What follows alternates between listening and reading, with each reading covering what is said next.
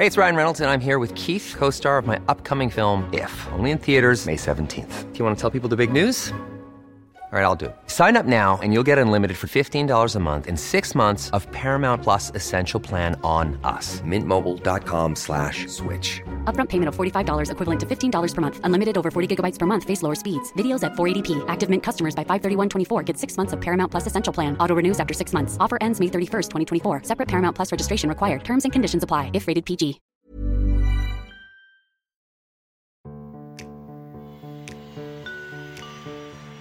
The beautiful orange color that sparks that joy when you're with your friends and with your family. That is what the Aperol Spritz moment is all about. For the last 10 years, the team in the US have done a phenomenal job and around the globe of inserting that drink into that very occasion in really relevant moments for our consumer group. In the last year, we've shown up in Coachella, we've shown up in the US Open, we've been a part of multiple music festivals, and for us, it is really making sure we are there.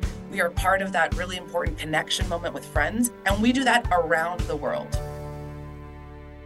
Welcome to today's episode of Brave Commerce. I'm Rachel Tipograph, the founder and CEO of Micmac. I'm Sarah Hofstetter, president of Profitero. And this is a show that talks about what's relevant in e-commerce for the world's biggest brands.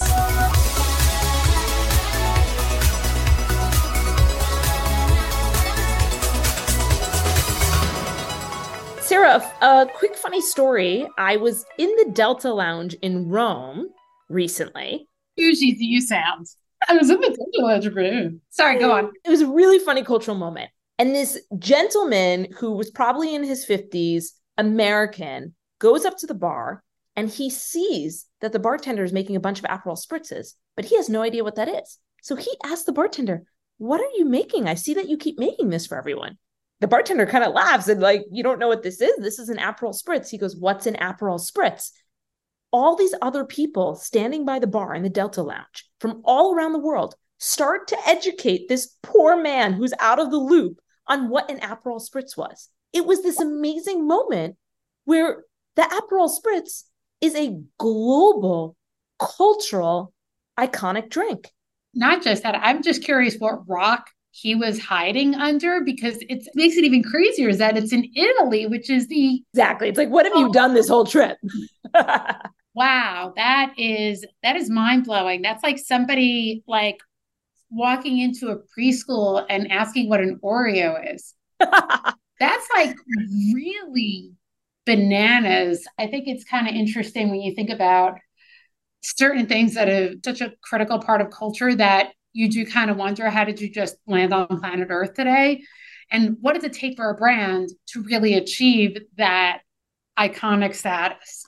What do you think goes into or becomes the marker of an iconic? Well, I think one is creating a product that is superior to anything else that's in market. The second is being ruthless about investing in brand, never wavering from that, no matter what the economic times are. And the third is continuing to figure out how to adapt with the times while still being true to who you are as a brand.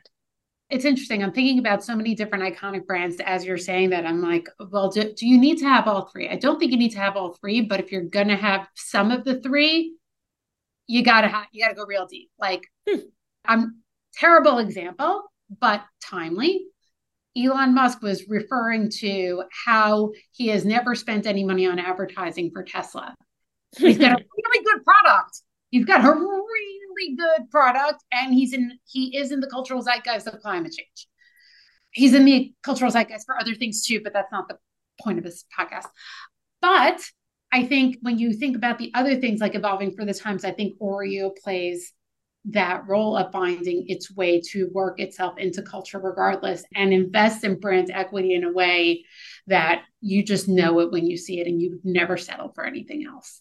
And so I think that there's certain things that just kind of stand that combination of test of time without getting dated. And now Aperol seems to be in that cultural zeitgeist, and it'll be interesting to see how they continue to stay, because now they're on that trend of the lower alcohol. That might not have been the original intent, but that's kind of where they are now, which is a different trend, as we saw from even the chats we've recently had with Athletic Brewing. Yeah. I mean, Aperol Spritz has all of the right elements to be the number one drink in the world right now. And you're about to hear from Andrea, who is their head of marketing in the US, on everything that is happening in the cultural ecosystem to really align the stars for this great brand. But the question is as immigration patterns change and taste profiles change, will the brand and the drink be able to stand the test of time? Well, let's hear Andrea's take and bring her onto the show. Today, we are so excited to have Andrea Sengara, head of marketing in the US at Campari Group. Hey, Andrea. Hey, Rachel. Hey, Sarah. Great to be here with you today. Well, now that the summer season is behind us, hopefully you have a break, though I know people drink Campari all year round. No breaks, but that's how we like it, Rachel. Well, you're accustomed to this. You've been working in the spirits industry for over 20 years, which is pretty remarkable. When you look back at the last 20 years of working in the industry, what do you feel still has remained the same and what's changed? What a great question that I don't get asked very often. Listen, spirits occasions are largely centered around celebratory occasions. So that really makes this industry so much fun and so rewarding year round. That has not changed at all, which is lovely.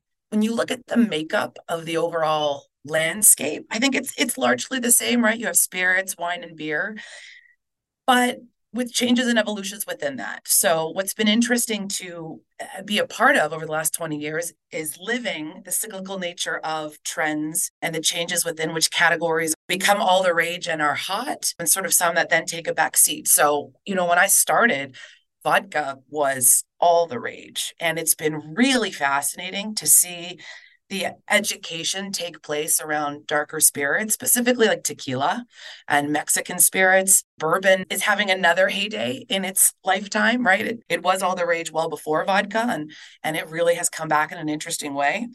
And now we're seeing the opening up of new categories. So aperitivo, which is clearly really relevant for us, that lower alcohol occasion, the spritz, which has become very big, building off of Aperol, which I'm sure we'll talk about later. I hear it's going to be a big thing. I mean, I like to think it already is, Sarah, and only getting bigger and bigger, which is really exciting for us. I say in jest, you can't go anywhere without it.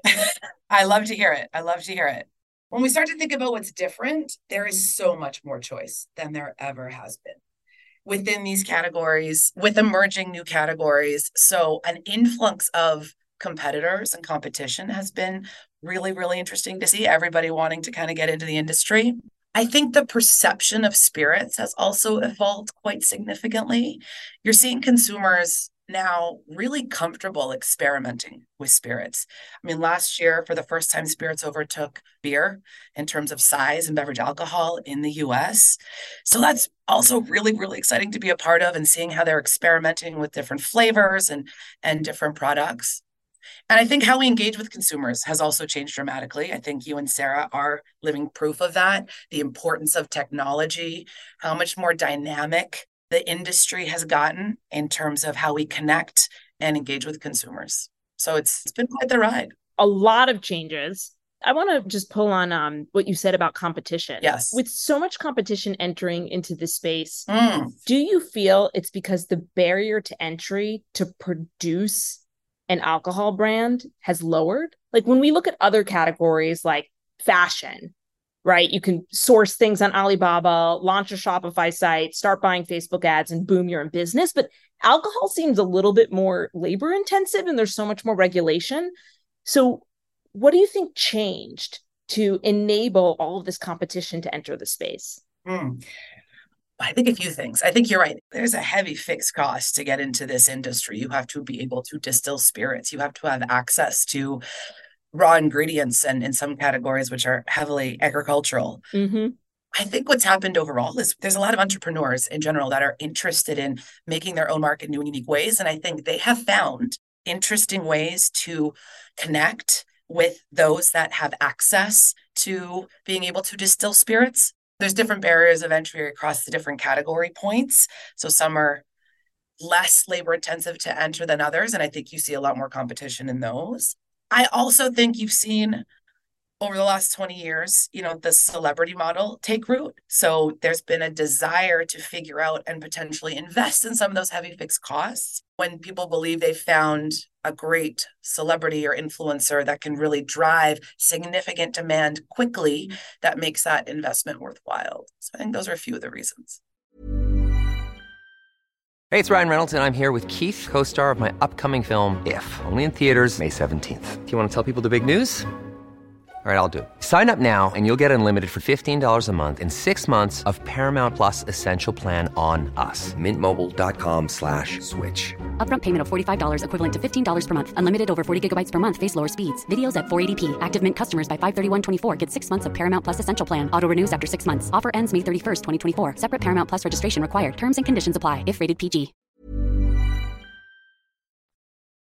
Let's go back to the discussion around Aperol and the movement on the spritz. In many social circles, that has become the drink of choice. So, and Aperol being so critical to that, it's like a substitute is offensive.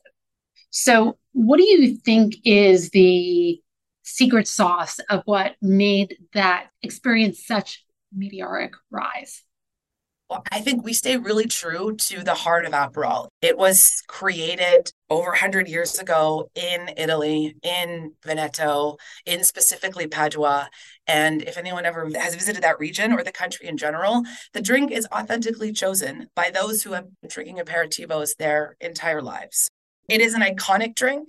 I think when you look at it and the perfect serve that it has and that was created for it in the Aperol Spritz balloon glass, which looks similar to a wine glass for those that might not have seen it, the beautiful orange color that sparks that joy when you're with your friends and with your family. I mean, that is what the Aperol Spritz moment is all about. And I think for the last 10 years, the team in the US have done a phenomenal job and around the globe of inserting that drink into that very occasion in really relevant moments for our consumer group. In the last year, we've shown up in Coachella, we've shown up in the US Open, we've been a part of multiple music festivals. And for us, it is really making sure we are there. We are part of that really important connection moment with friends. And we do that around the world. So, I did mention specific examples here in the US that I'm really close to, but globally, you will see the brand showing up in those moments. We have great ambassadors across the world, obviously specifically here in the US, that do a great job of making sure the brand is served and available. And that orange wave of joy comes to life at patios across the country during warm weather moments, which is the core of the brand. But now we're seeing people choose it outside of that moment because it is more than just that one refreshing moment. During summer when you're with your friends, it's chosen quite regularly après-ski in a lot of parts in the world, and we're starting to do more of that here in the US. But that aperitivo moment, that moment you're looking for a break from the world and from everything, we typically call it happy hour here, but it's really ingrained in European culture in a beautiful way that I think people are looking for more of those moments in their lives. It's a drink that is highly appealing across multiple people, so it is one that you can actually enjoy with your friends. And it is lower alcohol as well. So Aperol is only 12% ABV. So it's something that plays into the better for you trend that consumers are looking for today. It's just a complete bullseye right now, sitting in culture, all the different attributes of Aperol. And I can imagine if we looked at like tourism data of Americans traveling to Europe and then sales of Aperol in the US, the up and to the right, it's probably similar. Yes. The parent company is called Campari Group. You sell more than Campari and Aperol. You have rum in the portfolio, tequila, vodka. Yes. How do you get consumers to drink across the portfolio? Well, consumers are already drinking across the portfolio, right? It's about what is the right drink and then the products for those drinks at the right occasion. And so Aperol and Campari are having a really beautiful moment right now with the emergence and growth of, a new moment in American culture that we're calling aperitivo. Our focus is on driving the awareness of the really high quality products we have. You mentioned rum. We have Appleton Estate. We have Wray and Nephew, the top spirits in Jamaica, which we're really proud of. And just driving awareness of these offerings and then discovery of them in exciting and unique ways. So whether that might be enjoying wild turkey at Jazz Fest or at some other Bourbon and Beyond experience, or it's getting to visit our Wilderness Trail distillery in Kentucky, where you have a really in-depth understanding of what makes that product really special, Or it could be a Caribbean fusion dinner you get invited to by a local influencer, and you really get to experience Appleton Estate and learn about it in new and exciting ways. So I think the portfolio strategy is a really big part of Campari America, setting itself up for success today and into the future in the US. And we're lucky that we have some really beautiful, high quality brands that, again, we're just focused on consumers being able to discover them at the right moment so they can choose them for the occasions that are right for them. I imagine the retail partners are probably a key strategy to bring that to life. Absolutely. Yeah, because I imagine Campari and Aperol actually are driving an enormous amount of lifetime value for the retail partners because that brings someone into the store and then they buy a lot of other things. So what do those conversations look like with the retailers to encourage them to ensure that they choose Campari Group products? We have an extremely talented sales group and distributor partners who are leading those conversations. It's about playing into the portfolio, which is what you're alluding to, right? And it's really interesting because it's different parts of the portfolio and different outlets with different retail partners and on-premise partners or e-commerce partners at different times of the year that we lead with. So when it's, say, the start of summer or, Cinco de Mayo, we're talking a lot about our tequila portfolio with Espolón, with Montelobos as our mezcal to make a nice, potentially a spicy margarita with Ancho Reyes, our chili liqueur. So we try to talk about solutions across our portfolio and leading with the opportunities that are biggest and most relevant for shoppers and customers of our retail and on-premise partners. But at the same time, then obviously leveraging the rest of the portfolio at that moment with what's relevant and hot. So Negroni's the number one drink in the world. All the variations we have on the Negroni tree, we bring in the different parts of our portfolio that allow for that. So the Kingston Negroni is one made with Appleton Estate rum. You have the Rosita Negroni with Espolón tequila. You have what rose to fame this time last year, the Spagliato Negroni made with Prosecco in it, which some actors drove some nice viral excitement with. So we really do try to leverage the portfolio through our sales teams and our distributor teams, working really closely with our e-commerce partners, the bars and restaurants around the country, as well as with our retail partners, and find the right bespoke solutions that are win-win for us and for them at the right time of year. You speak a lot about the importance of the portfolio, and it rolls off your tongue is incredibly impressive. I recognize that's your job, but still, I'm just getting thirsty listening to you. As I listen to so much of what you talk about from a portfolio perspective, one of the things you mentioned about Aperol, particularly about the aperitivo concept, the whole idea of it being a lower alcohol concept. As Gen Z creeps towards this age of 30, where they're becoming a bigger percentage of our drinking population, and as some of the trends are going towards lower alcohol or no alcohol, how do you think about serving up the right cocktail, if you will? And that could be more of a metaphorical recipe, if you will, to meet these changing interests of our future consumers. Yeah, the legal drinking age new consumer is very different. They do have evolving repertoires. I think I alluded to the better for you trend earlier. And I think that's a really big part behind the growth of, the lower ABV choices that find themselves at the center of the aperitivo occasion, which for us are Aperol and Campari are the hero ones, though we have a multitude of others there.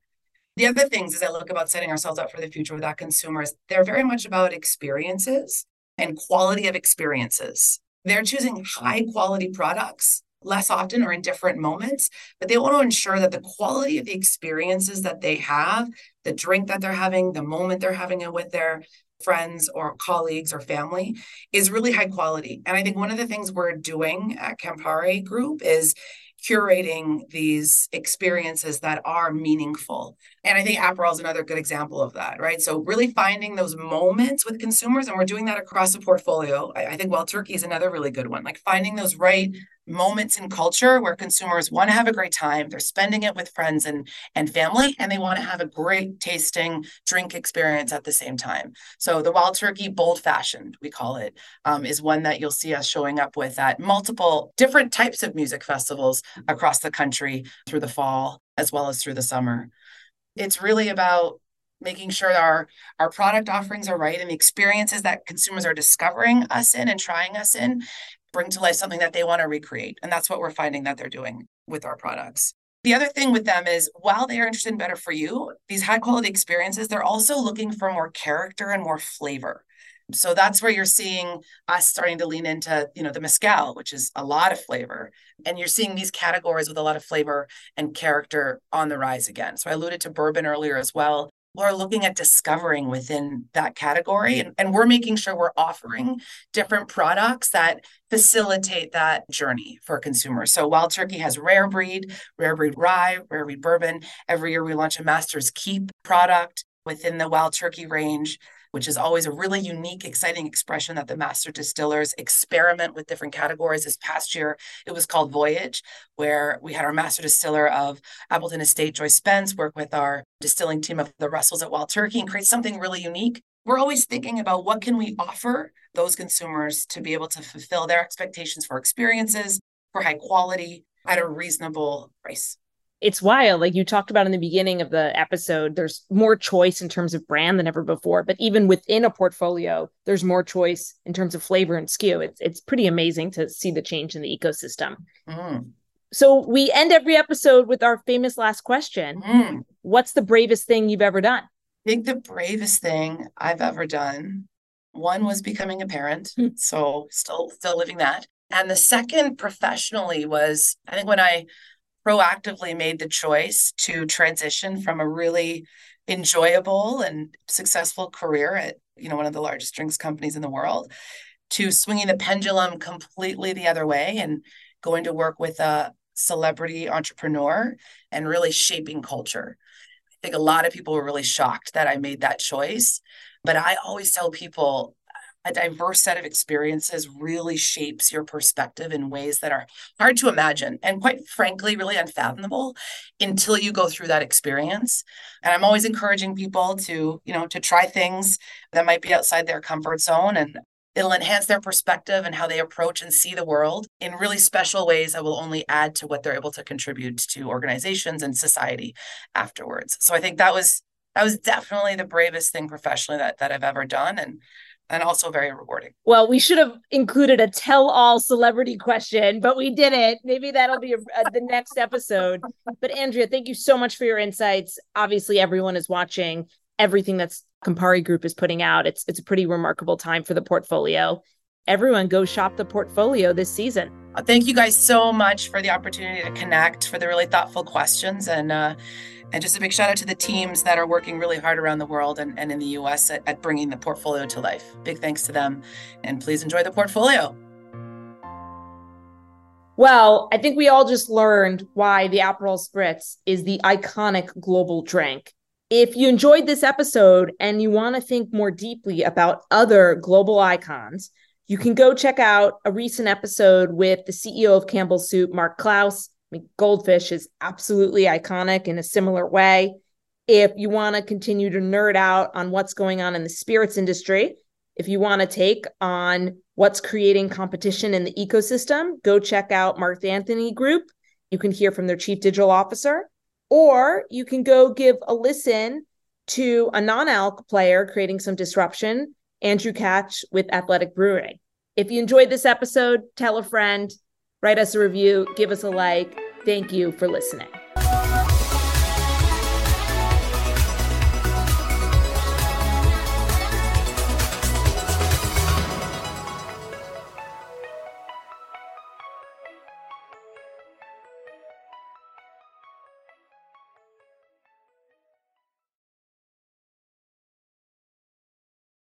Hi, I'm Jackie Cooper, Global Chief Brand Officer at Edelman and the host of Touch of Truth, a new podcast launching on the Adweek Podcast Network.